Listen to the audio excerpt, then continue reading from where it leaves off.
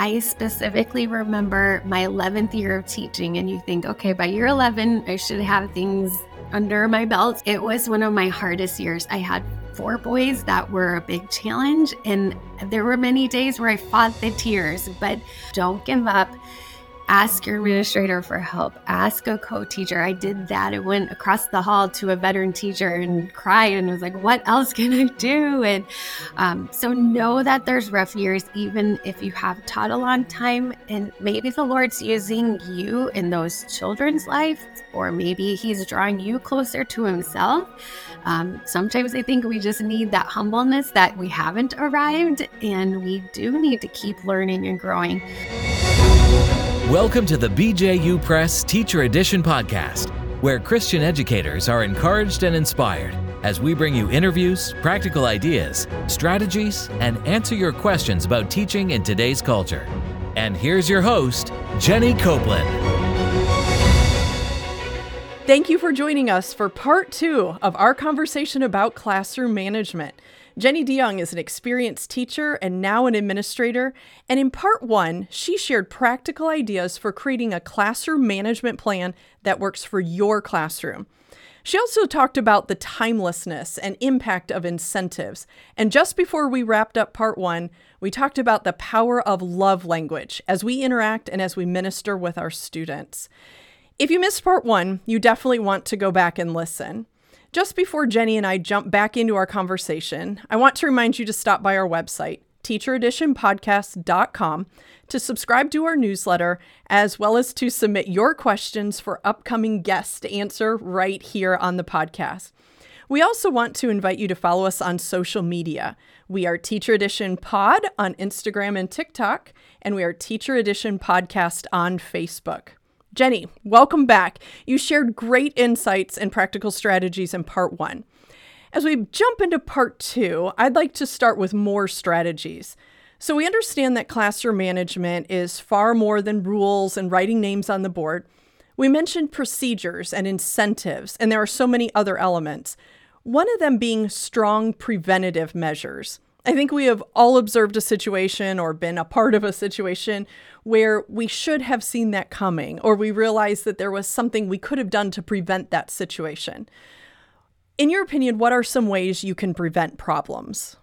Yes, prevention is such an important part, and it's hard to know and see everything. And I know all teachers feel that, but if you can think through your day and just know your students, like, do they respond well to a word of the day or word of the week? It could be a vocabulary word that you're trying to incorporate, or just a silly word, like maybe it's around a holiday and you're trying to just make it fun and bring in the connection with the holiday, or a phrase, secret signals. Maybe one student really struggles, and if you just have that secret connection with him or her, that can help bring them back.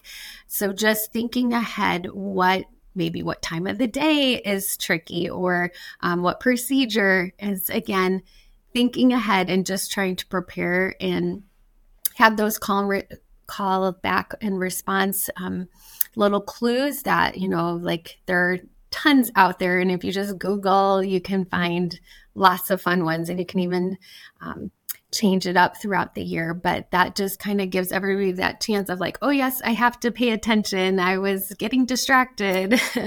So that's a great way. And then just really being organized. I know growing from my first year of teaching, at the end of the day, my desk would be piled high because I was just trying to get through the day. So put that manual down, put this game down, and then at the end of the day, I would spend a half hour trying to unbury my desk. So if you can really, as a teacher, establish a good routine to prevent those chaotic moments where I know I'm putting my manual down, well, the kids are maybe finding something to keep themselves busy. So whether it's singing a song or getting up and doing 10 jumping jacks, or giving them a task. I want you to take out your writing book and tear out page 52 and have it, standing up and on your desk and ready by the time I'm standing here. Just gives them the motivation that they're not trying to connect with their friend or come up with something to keep themselves busy or cause problems.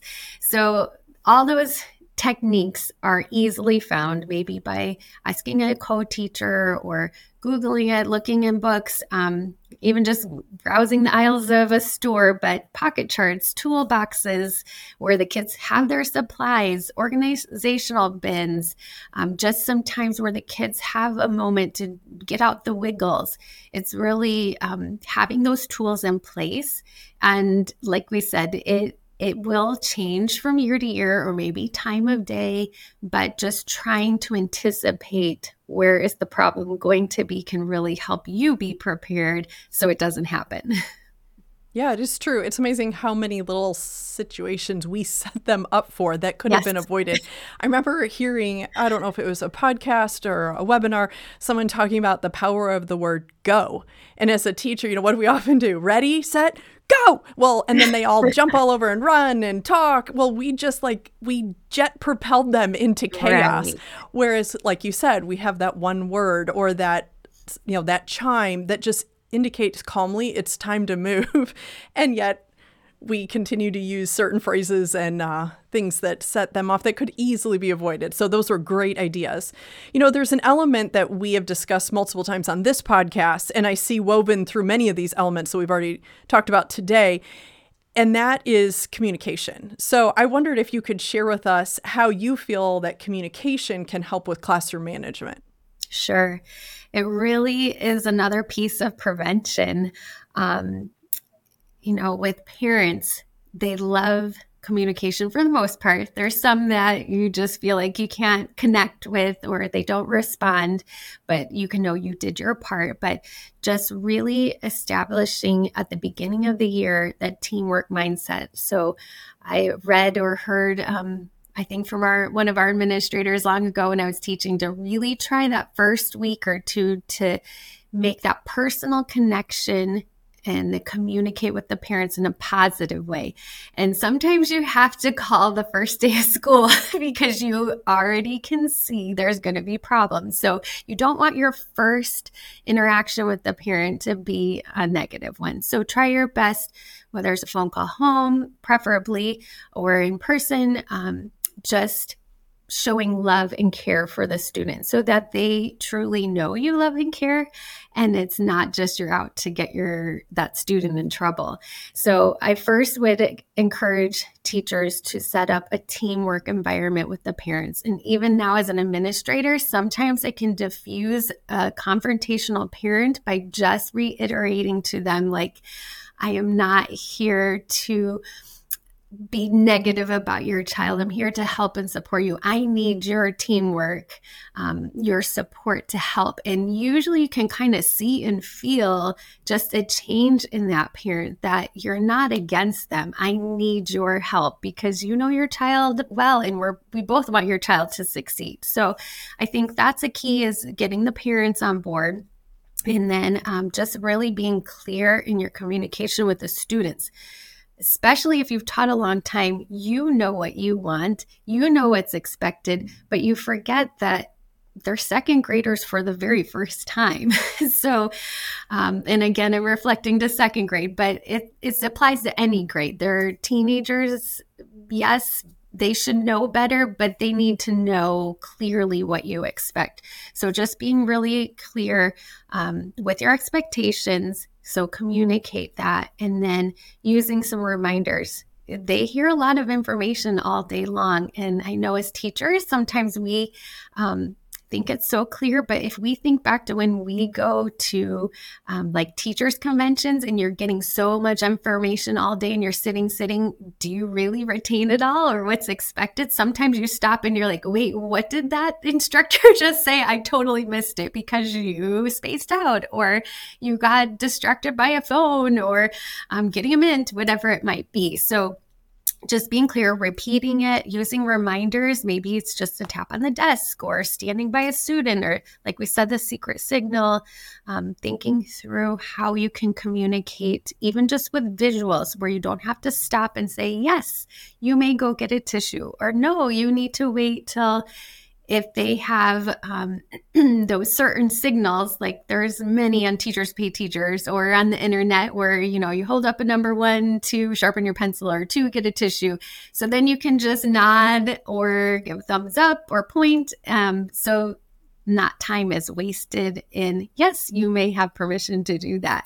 So it's not things that are really hard to implement. It's just kind of taking the time to set up those clear communications of what you want and how the students can act in the classroom or get permission to do things that they need to do, even when they're sitting all day long.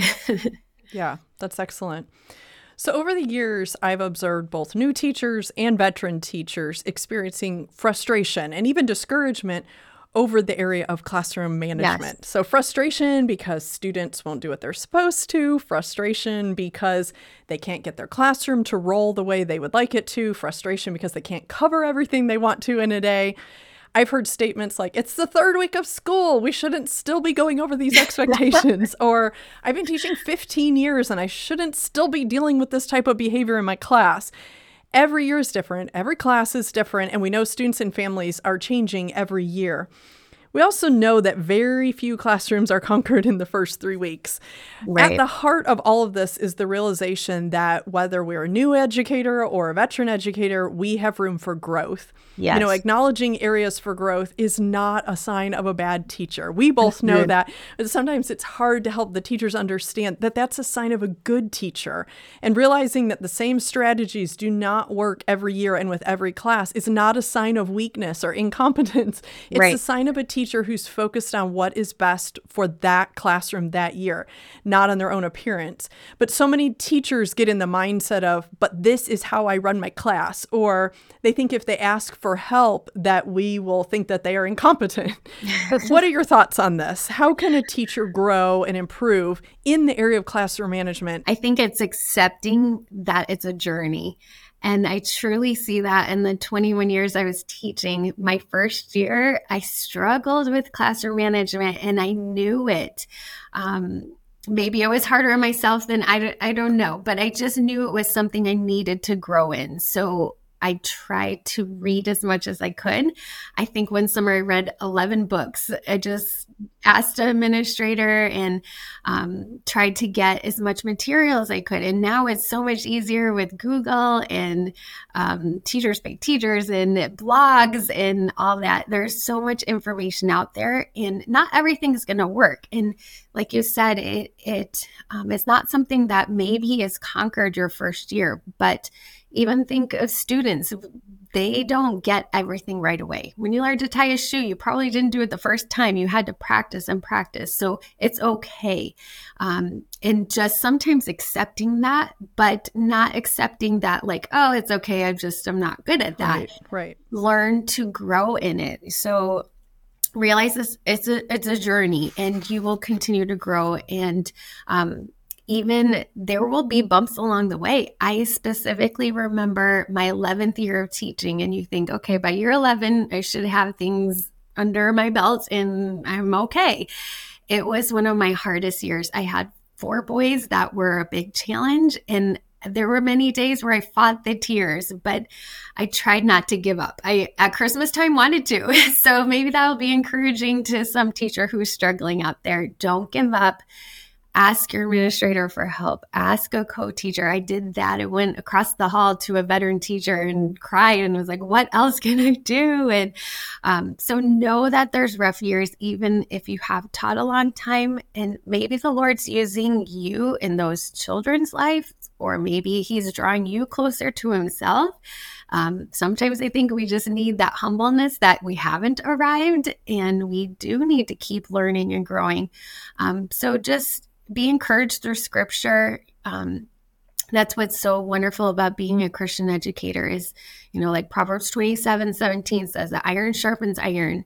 And hopefully your coworkers are your friends and they can help sharpen you. And maybe you have a way you can sharpen them later, because we all have different strengths and weaknesses, just like our students. But just have the mindset of being a lifelong learner. Admit when you make mistakes, even to students.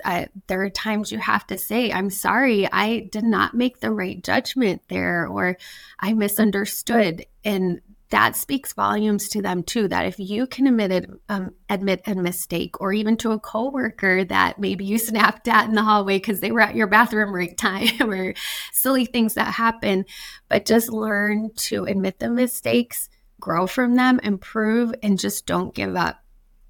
Some encouragement from scripture. I love the story of the lame man and his friends, that they were stopped. They couldn't get in, but did they give up? No, they saw a different way. So sometimes we have to do that with our students, especially with classroom management. Think of a different way. Ask the Lord for help. He says in James 1:5, he will give wisdom if we are lacking it. And think of the feeding of the 5,000, that they went to Jesus when they needed something. And did he provide just enough? No, he gave them an abundance. And we may not see it that year, but maybe it'll be rewarding in a few years when you see that student finally improve in their behavior. So just don't get discouraged. And if you are discouraged, go to the Lord, seek wisdom, for we are fellow coworkers and administrators. We're here to help each other. And just remember that faithful is he that calleth you, and he will also do it. So claim those promises, and God will help you grow and will give you the wisdom you need, and just really help you to become a successful teacher, even in classroom management. That is excellent advice. We feel like so many of the things, sometimes when we talk about topics like this, are just profound or basic, but really that's what we need. We just need to go back to the basics, grab some new strategies, ask for extra grace and strength, and knowing that this is the classroom that God has given us for that year. And it's important to know that this wasn't a mistake. God gave us these students for a reason, and we just got to get in there and fight. So Jenny, thank you for challenging us today. Before we wrap up, do you have any other closing thoughts or advice for our listeners? Just keep on keeping on, and know that if God has called you, he will give you the grace and strength. And teaching is hard. It truly is. I don't think people can understand it till they're in that classroom trying to juggle maybe 25 students and parent emails and curriculum expectations and lesson plans and keeping the room neat. It is a lot, but if God's called you, he will give you the grace, and just keep on keeping on and seek him first. So true. Time is running out quickly on this year, but there is still time to impact these students for the Lord. Until the last day of school, it's not too late. So just like Jenny said, we have to get in there and give these students our very best and ask God to impact their lives for him. Mm-hmm. And if you feel even in mid-year or 1 week you're struggling with classroom management, it's not too late. You don't have to wait till next year to have a fresh start. You can go in, whether it's after Christmas break or even over a weekend, and just say, these things aren't working. This is the new plan, and have a restart. So it's not too late. Well said. Let's do it. Thank you for joining us today. I hope you were challenged and encouraged as I was. Remember to go to teachereditionpodcast.com to submit questions for upcoming episodes. Of course, be sure to subscribe to the podcast and follow us on social media. Now, it's time to get back to your day, but it's not just any day. Every day in the classroom is your day to impact and inspire through God's power and through his grace working in you. Go do what God has called you to do.